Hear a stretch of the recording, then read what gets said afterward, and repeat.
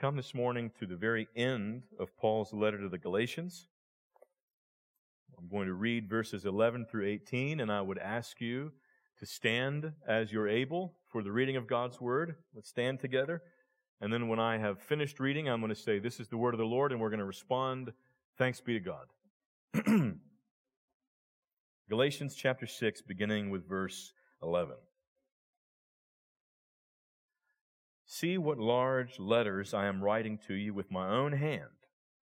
It is those who want to make a good showing in the flesh who would force you to be circumcised, and only in order that they may not be persecuted for the cross of Christ. For even those who are circumcised do not themselves keep the law, but they desire to have you circumcised, that they may boast in your flesh. But far be it from me to boast, except in the cross of our Lord Jesus Christ, by which the world has been crucified to me, and I to the world. For neither circumcision counts for anything, nor uncircumcision, but a new creation. And as for all who walk by this rule, peace and mercy be upon them, and upon the Israel of God. From now on, let no one cause me trouble, for I bear on my body the marks of Jesus. The grace of our Lord Jesus Christ be with your spirit, brothers. Amen." Amen. Thanks be to God. This is the word of the Lord. Thanks be to God. I'm sorry. Okay, thank you. Have a seat. You may be seated. I'm so sorry.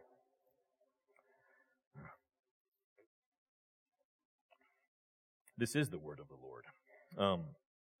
And friends, it is a good word from the Lord that we have here. We come to the very end of the text that we've been studying for a year and a half now. We started in January of 2018, and we're here at the closing of the letter. And the Apostle Paul makes a point emphatically here, and that point is that one of the greatest dangers to true Christianity is false Christianity, and we who would be disciples of our Lord Jesus must be careful to distinguish between the two. I'll say that again. One of the greatest dangers to true Christianity is false Christianity. And we who would be disciples of our Lord Jesus must be careful to distinguish between the two. As I said, we're coming to the very end of Paul's letter to the Galatians here. And Paul often ends his letters with a greeting or details about his traveling or about his life. There's a personal note at the end of the letter. And that is not the case here in Galatians. Instead of turning to personal things, Paul very emphatically returns to the point that he's been making, and he summarizes it in a way that is clear and to the point. He takes a final stab at the heart of the matter, which makes sense, I think, in the context of Galatians. You all remember the occasion for this letter. The stakes are high. The Apostle Paul had been preaching. The Apostle Paul started the churches in Galatia there when he came with the gospel of Jesus Christ, the gospel that Jesus himself taught, which is that sinners, all people, Jew, Gentile alike, they are justified, made acceptable before God by the grace of God through faith in Jesus Christ and in Christ alone. It's only by God's grace that anybody is made acceptable to Him. And that grace is only received through faith only in Jesus Christ and in no other way. That's the gospel that Paul preached to them, the true gospel. And you remember, of course, that after Paul left those churches and continued on his missionary journeys, false teachers came in with a false message, a corrupted version of the gospel, began to preach a corrupted false Christianity, one that said that the sacrifice of Jesus was not enough, but in fact, we must supplement His sacrifice with our own works and submitting to the law. It is Christ's sacrifice and our works together that would make us pleasing to God. And Paul is writing this letter to the Galatians as sort of a rescue mission. He knows that the gospel is being corrupted there. He knows that some of those beloved saints that he himself preached to, they are being dissuaded and they are turning away from the true gospel. He knows the true gospel is on the line here and eternal souls are with it. So he is making this rescue attempt with this letter. Now, those of you who've been studying it, we've been here for the past year and a half, he's made that case in a variety of ways. Then he's addressed a major objection. People would say, well, Paul, if salvation is not according to our works at all, but only by faith, then, people will just live as they please. They'll live unrighteous lives. And Paul says, no, the furthest thing from the case. If people turn to Jesus Christ and are born again, they will bear the fruit of the Spirit and bear one another's burdens. Paul has been defending the gospel and explaining the way that it works out in their lives. And then here he ends his letter with a final push, summarizing the major point he's making, restating his case in clear and emphatic terms. And he wants to make it very clear. That's obvious. You look at verse 11 here. He begins this section by saying, "See with what large letters I am writing to you with my own hand." Many of you are aware that at this time, Paul would have been writing through a scribe, through a clerk, somebody that he would have been dictating a letter and somebody else would have been writing it down for him.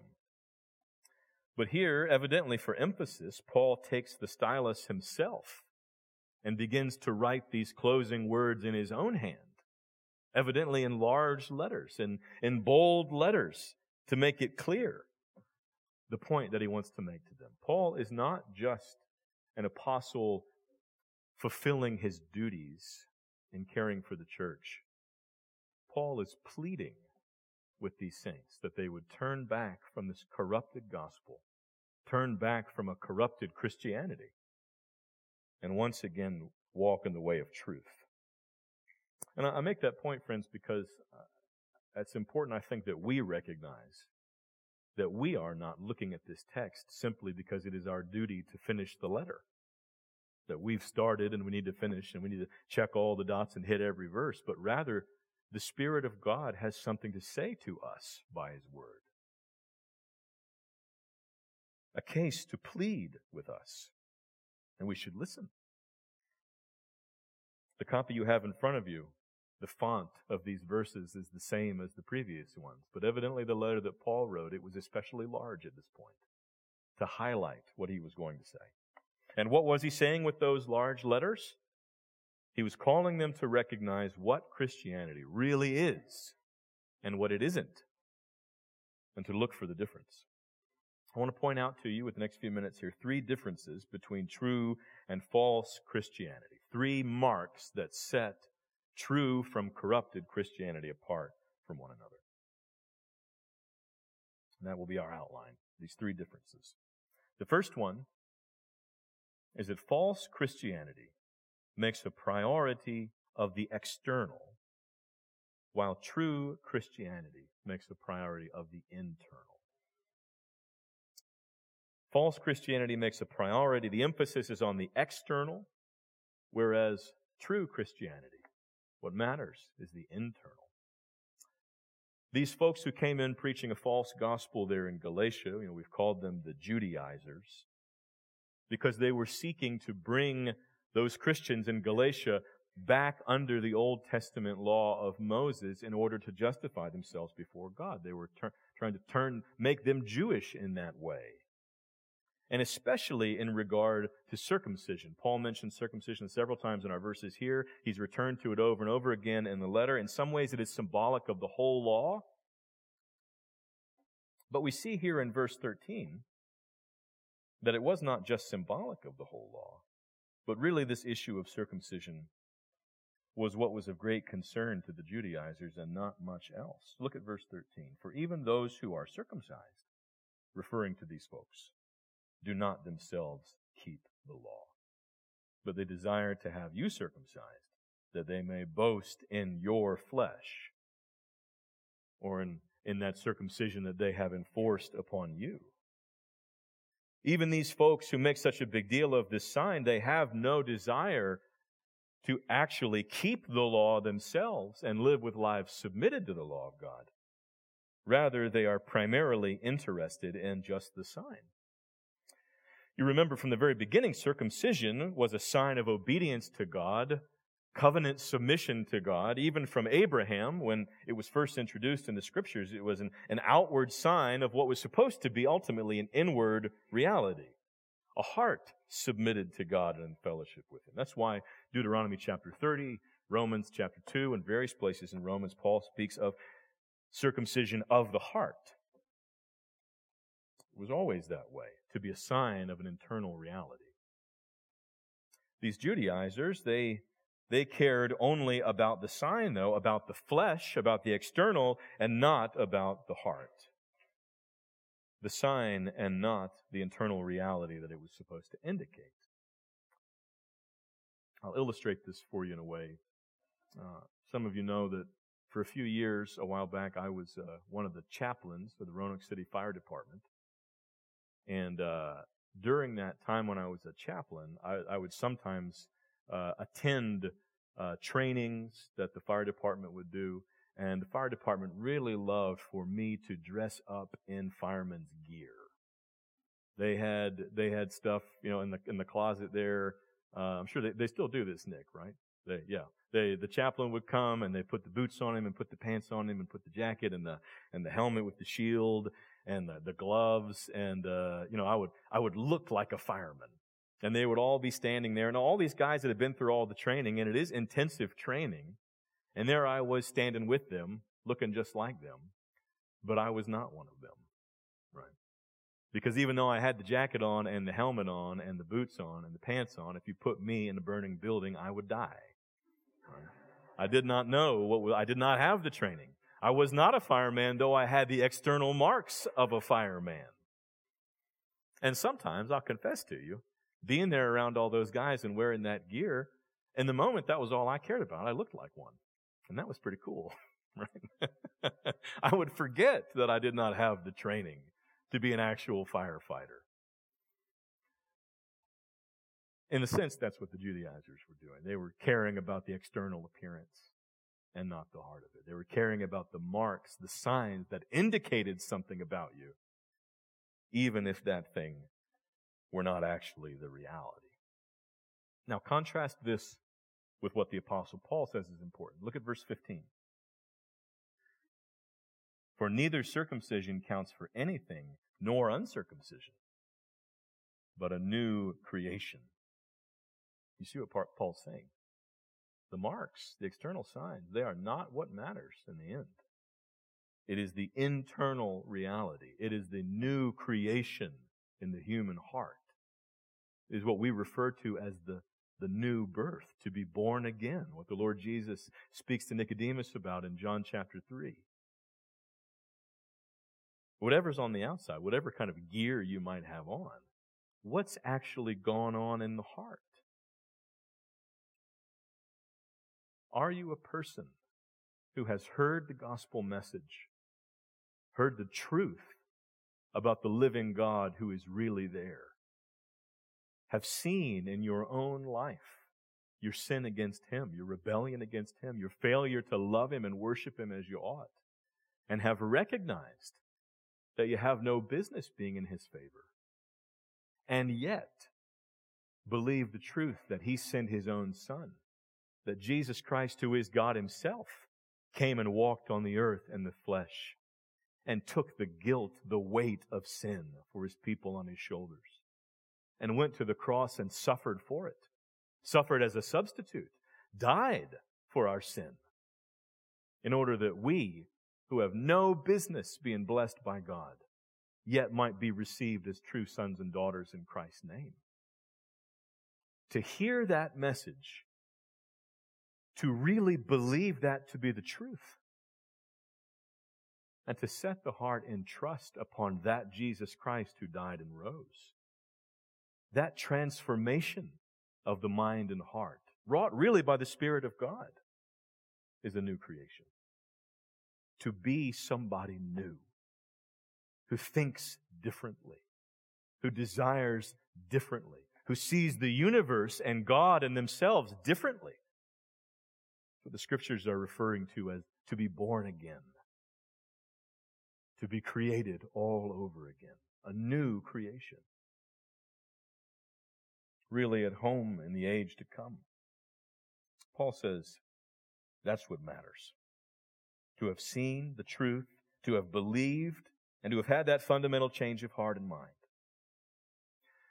False Christianity cares about the externals only, the appearances. But true Christianity knows that only the internal reality is what matters in the end. When all is stripped away, the new creation is what is of significance.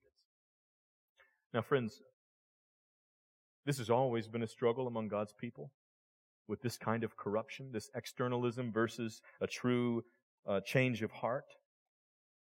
From all the way back in Genesis chapter 4, this is part of the issue with Cain and Abel, right? I mean, Cain goes through the motions with the sacrifice, but it is not with faith. In Isaiah 29, the prophet calls the people who they worship God, they acknowledge Him with their lips, but their hearts are far from Him. And the Lord Jesus Christ quotes that passage in Mark chapter 7, in speaking of the people in His day. And here in Paul's day, the same issue is there. An emphasis on what is external to the neglect of what is internal. And those of you that know church history, this has always been an issue in the church. All the way up through the time of the Reformation and beyond. And friends, it is an issue even today, is it not? We are tempted to think that what really matters about the kingdom of God, about His church, about His people and His worship is those external things. Those outward things, the appearance, the numbers, the church attendance, the money in the bank, the buildings or the lifestyle, the outward displays of morality, those things that can be seen and quantified with human eyes, those we're tempted to think are what really matters. And sometimes in our day, you see that in very crass ways, I think.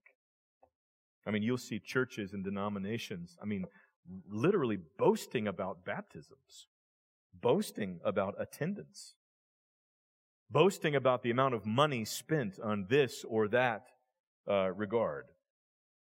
Some churches, friends, today, they will send a press release to the local paper to announce how much money they have given to this or that service this year. But I do think that while we see that very crassly done in some corners of Christianity, I think there are more subtle ways that it can be something that we should be watching out for here in our midst. Isn't it easy sometimes to judge the health of the church by the number of people that are sitting in the pews? If we'll be honest.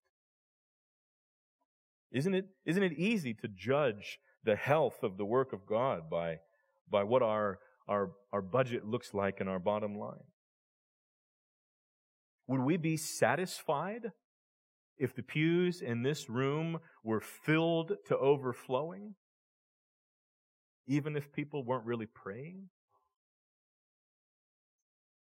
Would we be satisfied if we had more than enough money in the bank, but the lives of the people of God were not becoming increasingly holy and depending upon Him more and more? Is it just the outward things that we're looking at? Or is it those inward things, the matters of the heart, the matter of faith? I think that when we look at one another, when we look at our own children, it's very easy to fall into this same trap and this corrupted view of Christianity. To look at our own kids and to think what really matters is their behavior. Are they doing what they're told? Are they minding their P's and Q's? Are they keeping their nose clean? And we forget that really it is a matter of the heart that we're talking about. Is there a new creation there? Or is there just an obedient child that doesn't get in my way? That's a significant question, I think. To be asking about them, to be asking about each other, to be asking about ourselves. Are we judging by externals? Or are we really caring about the heart and the new creation? Friends, if over the next 10 years, if God did not add a single additional person to the membership of this church, but the people who are members of this church became significantly more holy and trusting in the Lord and leaning on Him and depending on Him and seeking Him in prayer, if He matured us substantially, that would be a glorious work of God. And there would be a bright gospel light here on this hill. We cannot judge by externals. We have to look at the heart. That's part of the point that Paul is making here. In the end, the outward counts for nothing if it is not an indication of an internal truth. And we must remember that the Lord may bless us with more people. He may bless us with numbers that can be quantified. But are those people new creation? Are they trusting in the Lord? Are they pursuing Him and being matured? Are they like a tree planted by streams of water? We should judge with right judgment here. So that's the first point that I want to make, this distinction between false and true. There's the external emphasis of false Christianity, the Judaizers. There is the internal emphasis of Paul, what really matters, a new creation. The second point I want to make is that we see in Paul's explanation here that false Christianity is a seeking of self-exaltation, whereas true Christianity is willing to submit to self-denial. False Christianity is always seeking self-exaltation, whereas true Christianity is willing to submit to self-denial. These Judaizers that came in and undermined the message that Paul was preaching and were so zealous to have people submit to circumcision, why were they doing that? What was their motive? Well, Paul tells us in verse 12, it is those who want to make a good showing in the flesh who would force you to be circumcised, and only in order that they may not be persecuted for the cross of Christ. Their desire was to impress others and to avoid difficulty and trial themselves. They were living in a time here where there was this broader Jewish community that was looking at this fledgling church that had been started, that was looking to these Old Testament scriptures and claiming Jesus Christ to be the Messiah. And one of the ways that these Judaizers had discovered that they could sort of have it both ways. They could go and preach something of the gospel of Jesus Christ, but still retain the praise and recognition and respect of that larger Jewish world, was to demand that the law of Moses be submitted to, including circumcision. And in fact, in some quarters, this was so strong that somebody would be persecuted for turning away from the law of Moses. And these folks were protecting their own hides by demanding that circumcision be obeyed by all those that called on Christ. They were motivated, Paul points out, by gaining the approval of others and wanting to enjoy a good reputation. They were using their religion as a means of personal gain in that way. And their religious activities were a ground for boasting. Now you contrast that with the Apostle Paul in verse 14. Far be it from me to boast except in the cross of our Lord Jesus Christ, by which the world has been crucified to me and I to the world. As opposed to the Judaizers that would boast in the circumcision that they'd preached to you and enforced upon you. Boast in their works and in your flesh. Paul says, I'll boast in Christ only. And not only am I not seeking the praise of the world or protection from pain in the world, I, in fact, in Christ have been crucified to the world, and the world crucified to me. For Paul, the world's opinion no longer mattered because of the cross. You remember in Galatians chapter 1, verse 10, Paul says, For am I now seeking the approval of man or of God? Or am I trying to please man? Then listen to this. If I were still trying to please man, I would not be a servant of Christ. Paul says it is either or. These Judaizers, these folks preaching this false gospel, their desire was to please man. Their desire was to be praised. Their desire was to have the affirmation of the world around them. But Paul says, not me. It is Christ that I will boast in. And all because of the cross. When Paul says, I am crucified to the world and the world crucified to me, through Jesus Christ crucified. He does not mean that, I think, in some intangible, mystical way, but really practically. Remember, Paul has heard the gospel, and he has believed the gospel. He has looked to Jesus Christ hanging on the cross, dying for sinners, and Paul has understood and believed he is not there dying for his own sin. He is dying for mine. The one hanging on the cross, that is where I belong. That is where I should be if I were held accountable for my own sins. And Him, the Holy One, He's there dying on the cross in my place. What the cross says about Paul is, Paul, you deserve to die. And in fact, you would be dead. You would receive the full weight of the wrath of God in hell if it were not for Christ who interceded for you. What the cross says to Paul is that he is a sinner unworthy of grace, but God has a tender heart towards sinners and sent His own Son to die for him. And believing that has changed for Paul his estimation of the praise of the world. He sees who he really is at the cross. Someone who is not worthy of praise and esteem.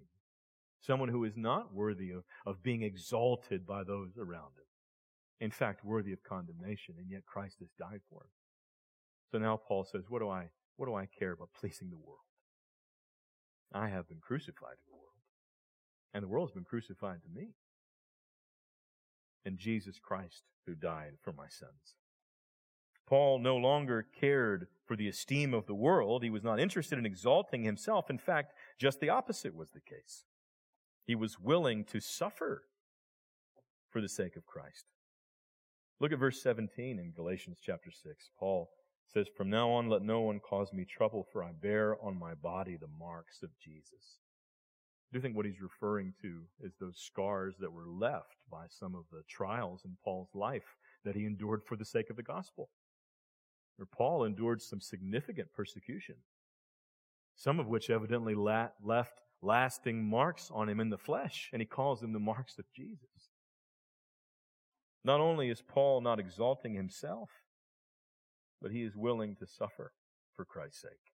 The Judaizers are the opposite. It was for their benefit only that they were doing what they were doing, what they could gain from it, and not willing to count the cost. They wanted to be delivered from any suffering like that. And friends, again, this has been a struggle in the church throughout the ages and even up till today. In the earliest days of the church, in Philippians chapter 1, you remember that Paul speaks about those who preach the gospel for selfish ambition. In 1 Timothy chapter 6, Paul warns Timothy about those that would want to be in the ministry and because they think that godliness is a means of gain for them. And again, that continues up through early church history, all the way through the time of the Reformation and up until today. Today, as we're considering this letter written 2,000 years ago, these principles are very much at work corrupting the church in the form of the prosperity gospel, both overseas running rampant and here running rampant. The idea of cheap grace. There are all the benefits of the blessings of God and no cost at all. Now, it is true that the Lord Jesus paid the price for our salvation and justification by His own blood, and we do not contribute in any way to our justification before God. But friends, there is often a cost in the flesh to following the Lord Jesus. If you turn to Mark chapter 8, I'll read these familiar words to you once again. Mark chapter 8, verse 34. "And calling the crowd to Him with His disciples, He," that is the Lord Jesus, "said to them, 'If anyone would come after me, let him deny himself and take up his cross and follow me. For whoever would save his life will lose it, but whoever loses his life for my sake and for the gospel's will save it.'"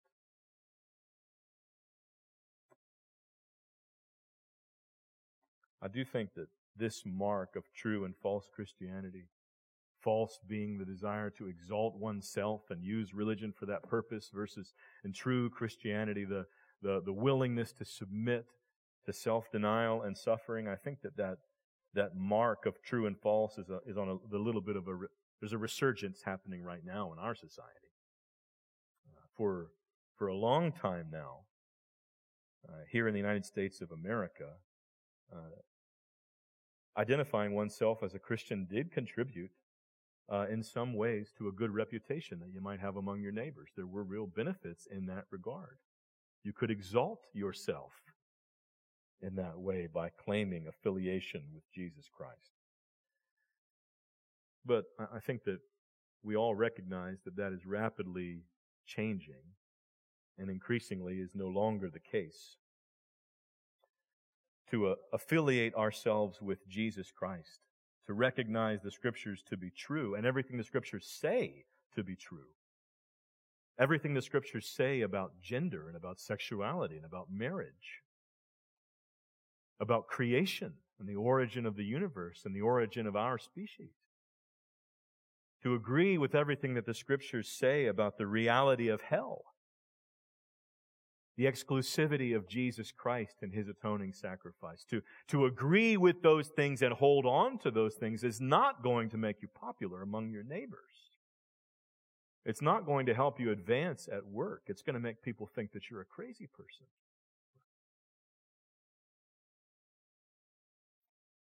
There are a great many blessings that come in this life from being with Jesus Christ. Fellowship in the church here is an example. Oh, but friends, praise from the world is not one of them. The respect and admiration of the world is not one of them.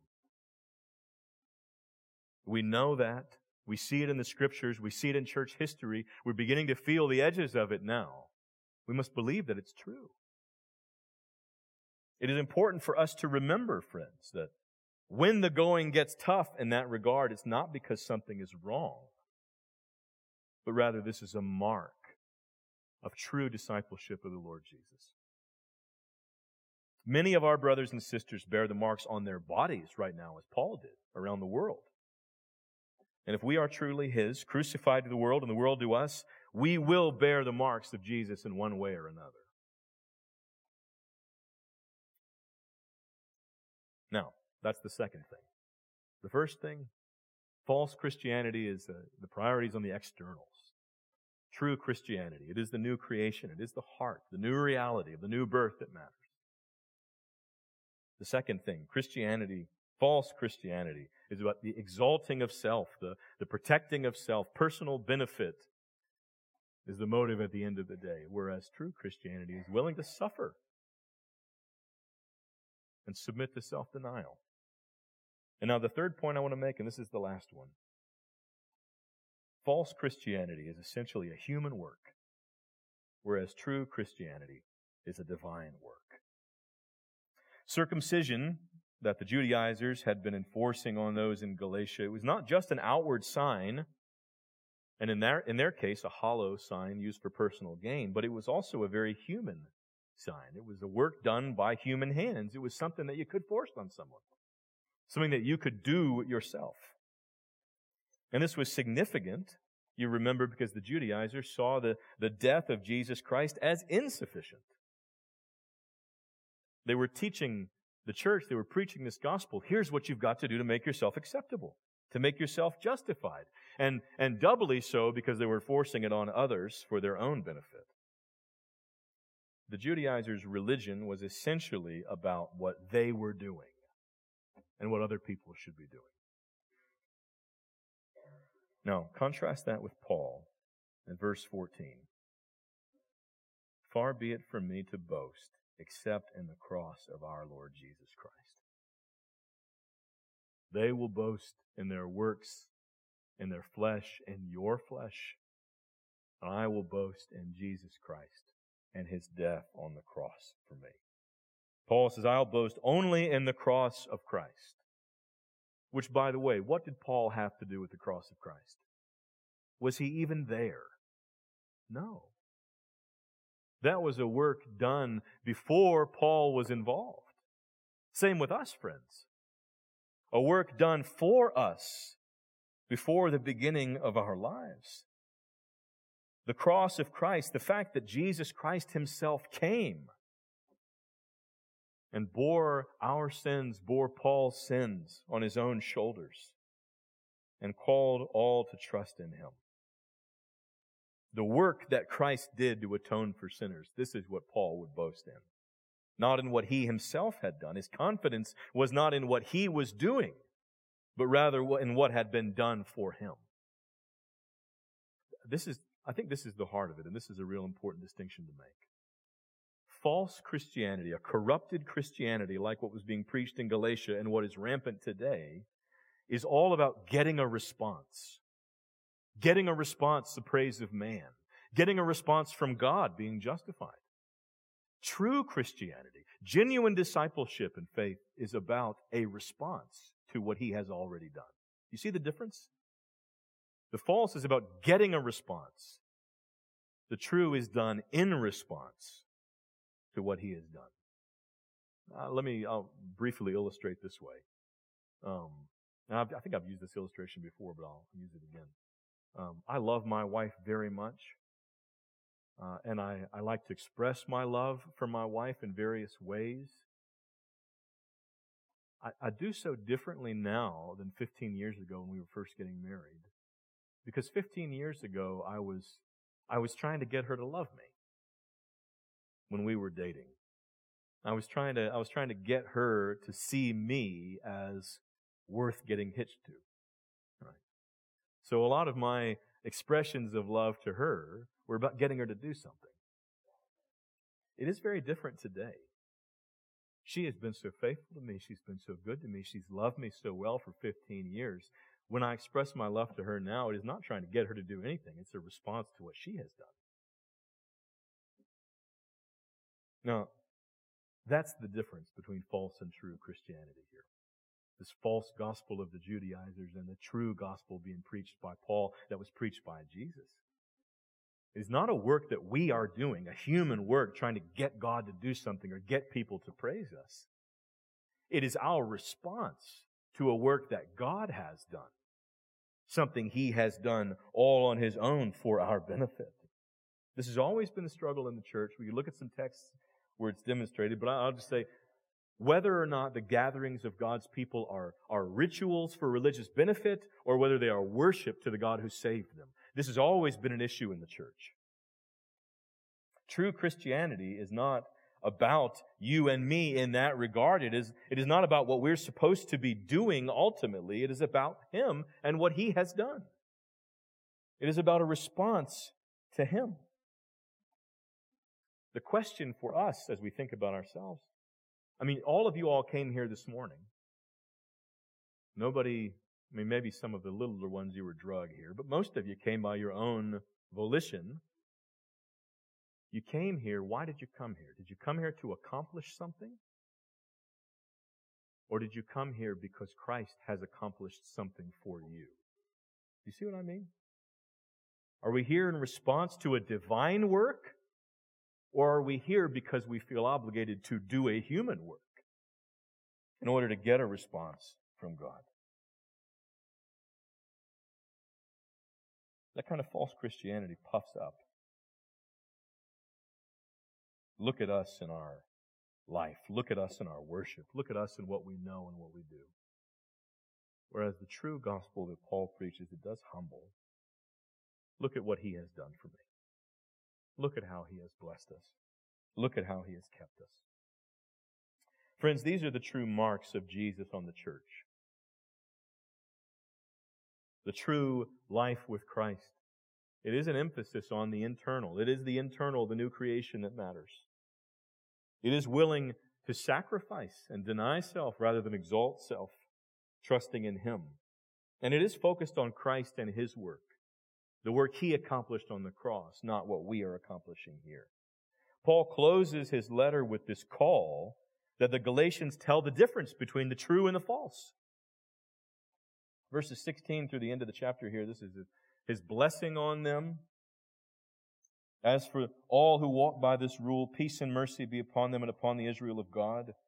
Verse 18, the grace of our Lord Jesus Christ be with your spirits, brothers. Amen. And then in between those two, there is this personal appeal. Stop giving me a hard time. I bear on my body the marks of the Lord Jesus. Stop accusing me of being a false teacher. I walk with the living Christ. You walk with Him too.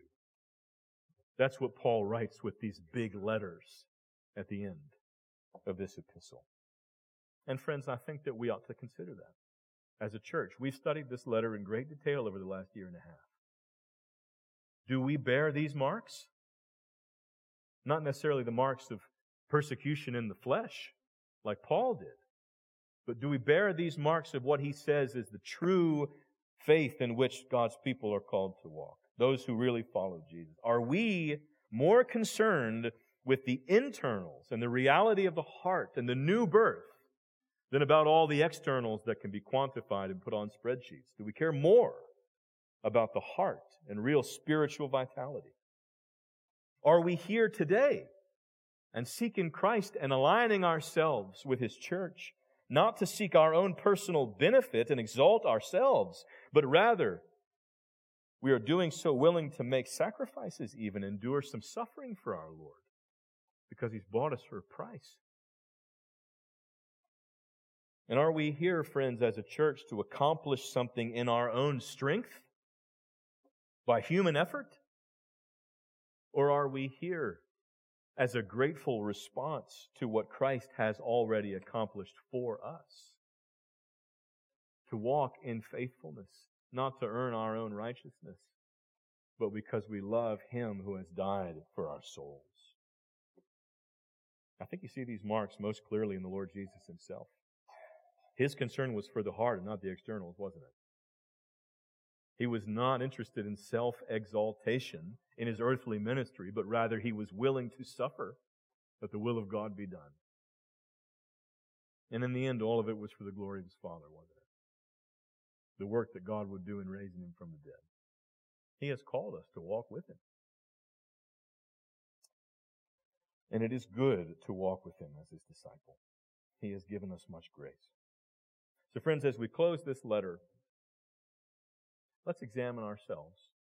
And let's also pray that Grace Church, this congregation, that we would more and more and more bear these marks of the true church, true disciples who care about what matters and walk in step with our Lord. Now, let's pray together. Our Father in heaven, thank You for the good gifts that You've given to Your church. Thank You for Your word. Thank You for this letter. Thank You for the inspiration by which Paul penned these words to the Galatians. Thank You, O God, for preserving Your word for us, and thank You for teaching it to us. Thank You for the Holy Spirit that applies these words to our hearts and works real spiritual life in us. Oh God, thank You. Be renewing our hearts and our minds, we pray, according to Your word. We pray this in Jesus' name. Amen. Amen.